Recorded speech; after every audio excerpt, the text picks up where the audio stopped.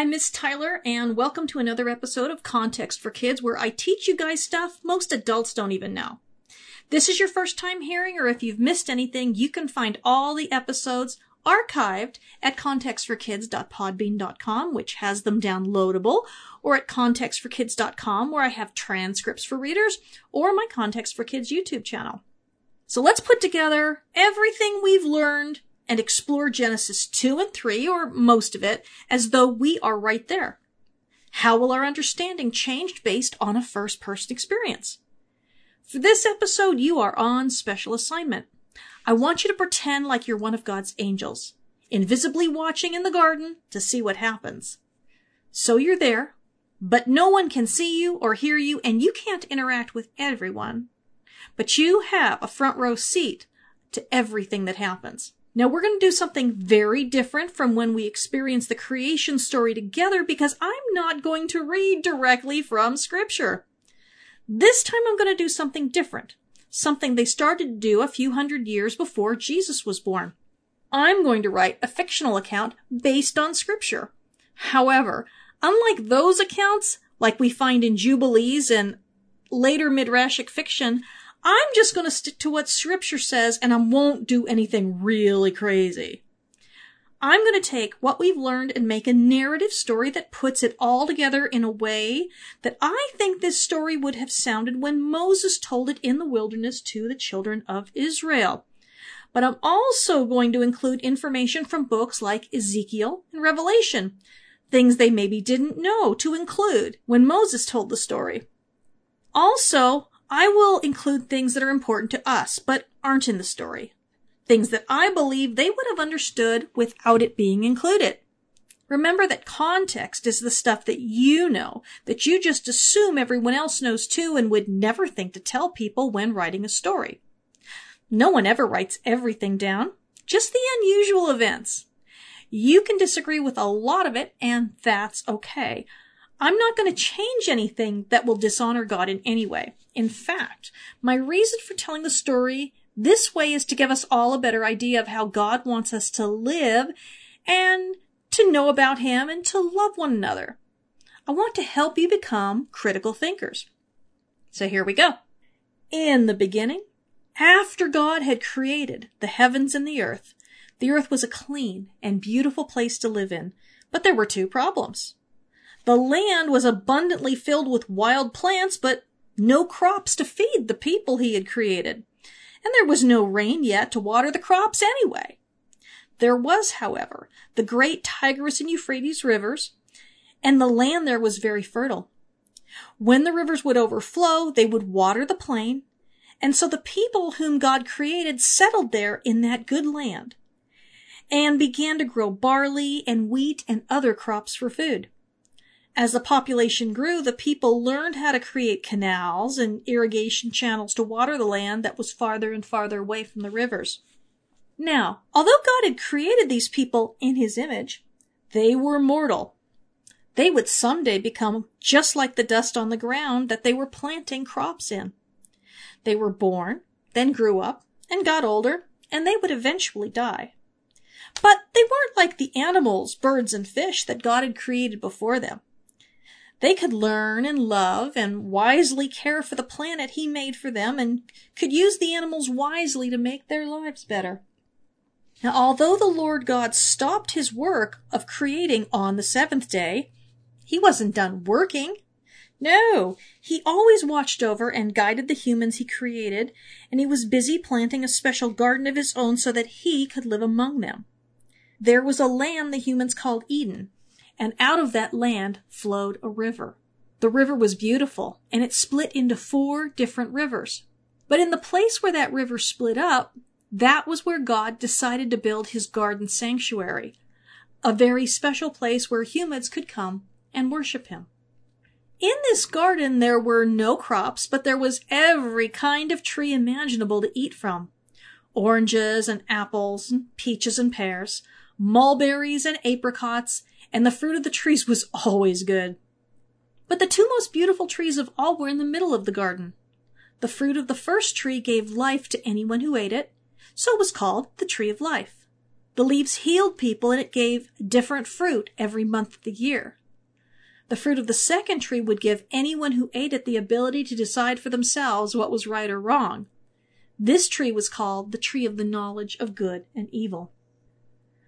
Once the garden was just right, the Lord God took one of the men he had created and put him in the garden to care for it. The man who had been farming the land of the Euphrates couldn't believe how beautiful the garden was and how much easier his life would be working there. Instead of laboring all year to dig irrigation canals and grow barley and wheat and other crops, he would simply be a caretaker, carefully protecting what God had already planted. God came to him one day and said, "Everything I have planted here is good for food, and you can eat anything you want, whenever you want. And there's a tree here that will keep you from getting older and dying so you can serve me forever. But I want you to look at that tree right over there. It gives you the knowledge of what is good and bad, but the cost is very high. Don't eat from it, or you will die." The man nodded, and he stepped back a bit. He carefully marked the place of the tree in his mind and looked at the fruit so he would be sure not to make a mistake. But he didn't eat the fruit of the tree of life either, because he was alone. And being alone made him think that he didn't really want to stay alive forever and ever.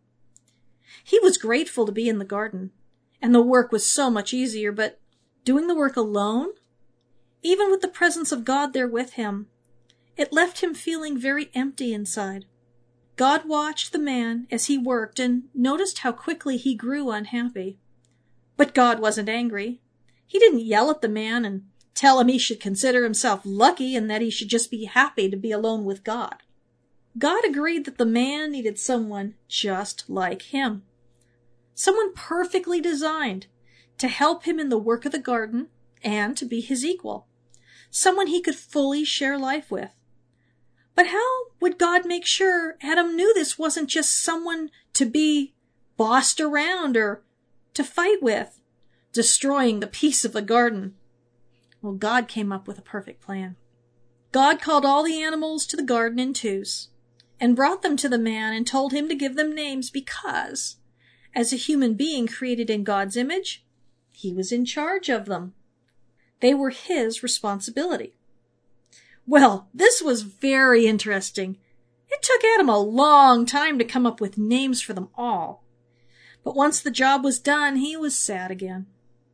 There wasn't a single one he'd felt a connection with. He had marveled at the amazing works of God, but none of them could understand him when he spoke to them, and none of them really seemed to care about what he'd named them. They also weren't helpful in working the garden. The cats were fun for a while, but then they started ignoring him and spent the rest of the day licking themselves and sleeping. Playing fetch with the dog got really old really quick. This just wouldn't do.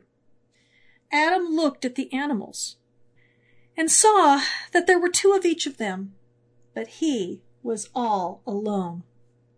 Now this made God happy because now the man was all ready to understand what he needed to know, so that there would be a perfect peace and happiness in the garden paradise. And the Lord God made the man fall asleep and placed a vision in his dreams. In that vision, Adam watched as God cut him in half. At the same time that God was healing Adam, he also created a woman out of the other half of him. Adam woke up, but he was very confused, shaking his head and wondering what it all meant. But then, God took one of the women from the outside of the garden and brought her to the man. God knew they would be perfect for one another because he knew the man inside and outside, and he also knew the woman inside and out. He knew they would love and help one another. When Adam saw her, he slapped himself on the forehead and said, "I understand my dream now. Her bones are made of the same stuff that my bones are made out of, and her body is made of the same stuff that my body is made out of. She isn't an animal with different flesh and different bones. She is just like me. Just like the tigress are like the tigers, and the cows are like the bulls, and the does are like the bucks. She's a woman like I'm a man. The same, but different. She can help me and be my partner in caring for the garden because she is a human, and so she's my equal and not like the animals, who can't even understand me or talk to me. Now later, Moses would tell his story to explain to the Israelites in the wilderness to show them that this is how God intended marriage to be. That a man would only be united with a woman. That he gave the man and the woman one another, and that two people would be married forever and never hurt one another. They were supposed to be allies, which meant they would always be loyal to one another. When men changed that later and were abandoning their wives and hurting them, Jesus told them that God didn't approve of it at all, and they were not doing what God wanted in the beginning, when men and women were given to one another as helpers and equals in the garden. In fact, they were so perfect for one another and so happy that they were both naked and they didn't even care. No one was embarrassed, and no one felt scared or jealous or suspicious. But all that was about to change. One day, the man and the woman were working at the edge of the garden, making it bigger. And they heard someone say, "Psst! Hey! Over here!" Well, they were shocked because they hadn't seen any other humans come near the garden, and when they looked, they saw a serpent in the scrub brush. The snake looked at the woman and said, "Hey, I heard a rumor. Did God really tell you that you aren't allowed to eat any fruit here in the garden while you are slaving away?" Well, the woman thought it was very strange that a snake was talking, but unlike the man, she hadn't seen all the animals yet and shrugged it off. Maybe snakes talk. But what he was saying was wrong, and she frowned. No, that's not true. We can eat all the fruit we want. Oh, except from the fruit of that one tree in the middle of the garden. God says that if we eat it or even touch it, we will die. The man winced a little bit when she said they couldn't touch it. When he'd told her God's command, he was only trying to protect her, and he'd added that so she wouldn't even go anywhere near the tree by mistake. His intentions were good, but he was worried now that the snake knew the truth and would correct her. Well, the snake looked right at the man, as though he was going to tell her that he'd lied, but then didn't. The man kept his mouth shut because he wanted his wife to go on trusting him. The snake shook his head and chuckled, "Believe me, you are not going to die today. God just wants you to think that because he knows darned well that as soon as you eat that fruit, you'll be just like him. You'll have the ability to decide for yourself what is right and what is wrong. You don't have to depend on him to make all those decisions. You'll be like God's yourself. I wonder why he's holding you back from your destiny." Now the man, who'd been worried about his lie being outed, now forgot about the lie, and he was asking himself, is this true? Was the Lord God just like us once upon a time? Did he eat the fruit and become perfect and powerful? If so, then why am I spending my time working my butt off in this garden when I can just eat that fruit? As the man was thinking, so was the woman. Why did my husband tell me that I couldn't even touch a tree that will make me like God? I mean, it's great here in the garden compared to the outside world, but wouldn't it be even better to be as wise as God and to stop having to take orders and work so hard every day? I don't see God working at all. Slowly, the man and the woman went together to the tree of the knowledge of good and evil. Their heads were filled with so many questions now. Was the tree good or bad for them? After all, they really had no proof it was bad. Maybe the snake was right. Maybe God was lying to them. Maybe God was hogging all the really good stuff for himself. That wasn't even remotely fair. They deserved their chance to be more than they were. Stupid gardeners in this stupid garden. Why was God holding them back? Well, maybe the snake was lying to them. But why would the snake lie to them? What did it have to gain? Seemed like it knew a lot. Certainly it wouldn't just make stuff up and cause trouble. No, the woman said to herself, the snake has nothing to gain, so it must be telling the truth. Now the more the woman looked at the fruit, the better it looked, so juicy and sweet. She could almost taste it in her mouth. And the snake said it would make her like God. Wasn't it worth the risk? What did she really have to lose? Well, before she knew it, the fruit was in her hand, and she smiled. She wasn't dead. The whole thing had been a huge lie to hold them back from their destiny of being just like God. She took a huge bite and handed the fruit to the man. Guess I'm not going to die after all. Here, you might as well have some too. Now the man himself hadn't expected her to die when she touched it. He knew better than that. But when she took a huge bite and chewed it and swallowed it down and didn't die, he realized that the Lord God had lied to him on that first day in the garden. Maybe everything had been a huge lie and God couldn't be trusted. So he looked at the fruit and looked at the woman one last time and took a huge bite for himself. The man thought to himself as he chewed and swallowed. That doesn't taste nearly as good as I thought it would. All of a sudden, as the fruit began to digest, the man and the woman began to see everything differently, and even each other. The woman looked at the man and saw he was naked. And the man looked at the woman and saw she was naked. And then they looked at themselves and saw that they were naked.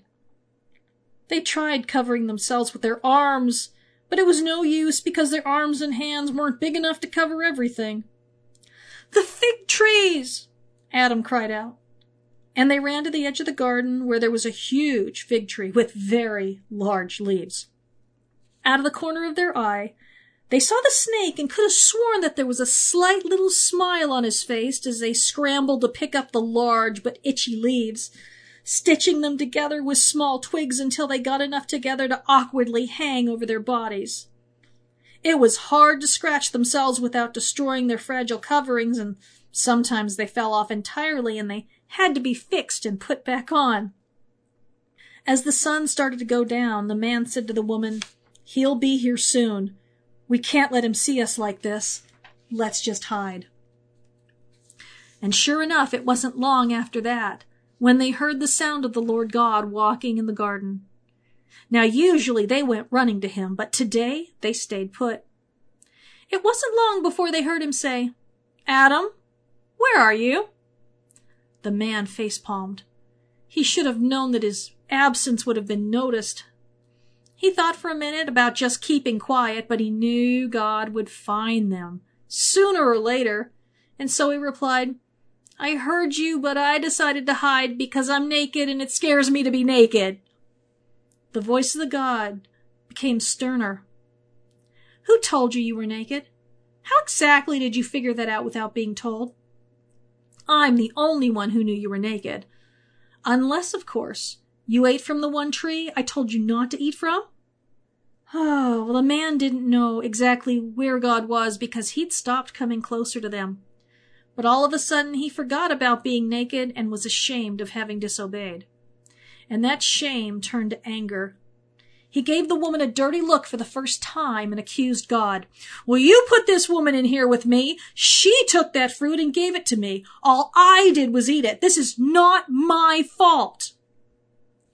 The Lord God was sad that the man was accusing him and turning on the woman and not taking responsibility for his own actions. Well, maybe the woman would do better. He asked her, "What on earth have you done?" So she threw her hands in the air and replied, "Oh, it was that snake who tricked me into doing, and that's the only reason I ate the fruit." Again, God was sad because the woman wasn't taking responsibility for herself either. So he gave up trying to reason with them. He said to the snake, "I see you aren't denying tricking them into doing this, so you are obviously guilty. No one tricked you, you just decided to make trouble. So I'm going to curse you and your descendants forever. Every wild animal and every tame animal will hate you forever. You won't be able to be around other animals. They will all try to run or to kill you when they see you. You won't have any comforts. You will live and move with your head on the ground. And the woman you deceived, she and all her descendants will hate you, and they will kill you whenever they can. One day, one of her descendants will destroy the evil thing you did here, even though it will destroy him to accomplish it." Then God said to the woman, "Your life is going to be very different now. From the time you get pregnant on, your life as a mother will be very painful. It would have been so wonderful here with your children, eating the fruit of the garden in peace, and your relationship with your husband will be tainted with anger and sin now. So you will still want the loving relationship you had here in paradise, but he will dominate you instead. I'm not cursing you or your husband, but your lives are going to be full of terrible consequences." Then God spoke to the man, "You knew exactly what I told you not to do, and no one else. But you listened to your wife instead of me, who made you and made this garden and put you here and gave you a companion. I'm not going to curse you either the way I cursed the snake, but your life as a gardener will become life as a farmer, working land that isn't already a lush garden. And beyond that, because of what you did, and so you will realize what I gave you here, I am cursing the land, and it's going to give you thorns and weeds. You will have to watch where you step now, and farming will be as hard for you as being a mother will be painful for your wife. You will have to struggle in order to have enough food to survive. And you will both die someday." Adam frowned and looked at his wife and thought about how God had given him all the animals to name, like God had named him. He didn't want to apologize to God for not trusting him. He was too angry. If only the woman had never been put in the garden, that snake would never have tricked him. He would have been smarter. She really was not much better than one of the animals, he thought to himself. "I'll call you Eve," he said angrily. "You will be the mother of all my descendants." God sighed with a great sadness as he looked at them, at how angry they were, and because they weren't willing to take responsibility and admit that they were both terribly wrong. But God loved them. He wasn't going to give up on them. He knew he couldn't allow all this anger and sin and strife to be in his garden sanctuary, and he knew that if they could still come to the garden, they would continue to eat from the tree of life, and their sins would never end. Who knows what else they might do? He knew they had to leave forever, but he also knew that they would cut their feet and arms and legs on the rocks and thorns outside. He knew that living outside the garden would be bad and even dangerous without real clothes, and so he lovingly made them clothes and sandals out of animal skins to protect them. After they'd put on the leather clothes, which felt much better than the leaves, the Lord God told them to leave, and when they protested, they heard a noise in the garden they had never heard before. Coming toward them were creatures that were terrifying to look at. Each one had 4 faces: the face of an ox with fearsome horns, the face of a man, the face of an eagle, and the face of a lion, so no matter which direction you faced them, there was someone looking at you. Each of the cherubim had 4 wings and hands under the wings, and in their hands they each held a flashing sword of fire. Adam and Eve ran until they were far outside the garden, and when they turned around, they saw those 2 horrifying creatures standing guard. "That's it," said Adam, sobbing as he fell to his knees. "We're going to have to live out here, and we're going to die. If only I hadn't trusted you." Eve winced at the accusation and whispered, "If only I hadn't trusted that snake."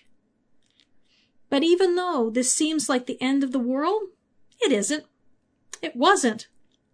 The Bible tells us in the very next chapter that God continued to speak to their children, so we know he didn't abandon the people he loved, even though their sin made it impossible for them to continue to live in the garden. From this we learn that even when we do terrible things and suffer terrible consequences, and even punishment sometimes, that God doesn't give up on us. God still had plans for Adam and Eve through their children, and God won't give up so easily on you either. Next week we're going to talk about repentance prayers, which is what Adam and Eve should have offered to God instead of excuses. The week after that, we're going to talk about Jesus, the one who destroyed the evil that was created in the garden through Adam and Eve's sin. I love you. I'm praying for you. And I pray that you have a wonderful week studying the Bible with the people who love you.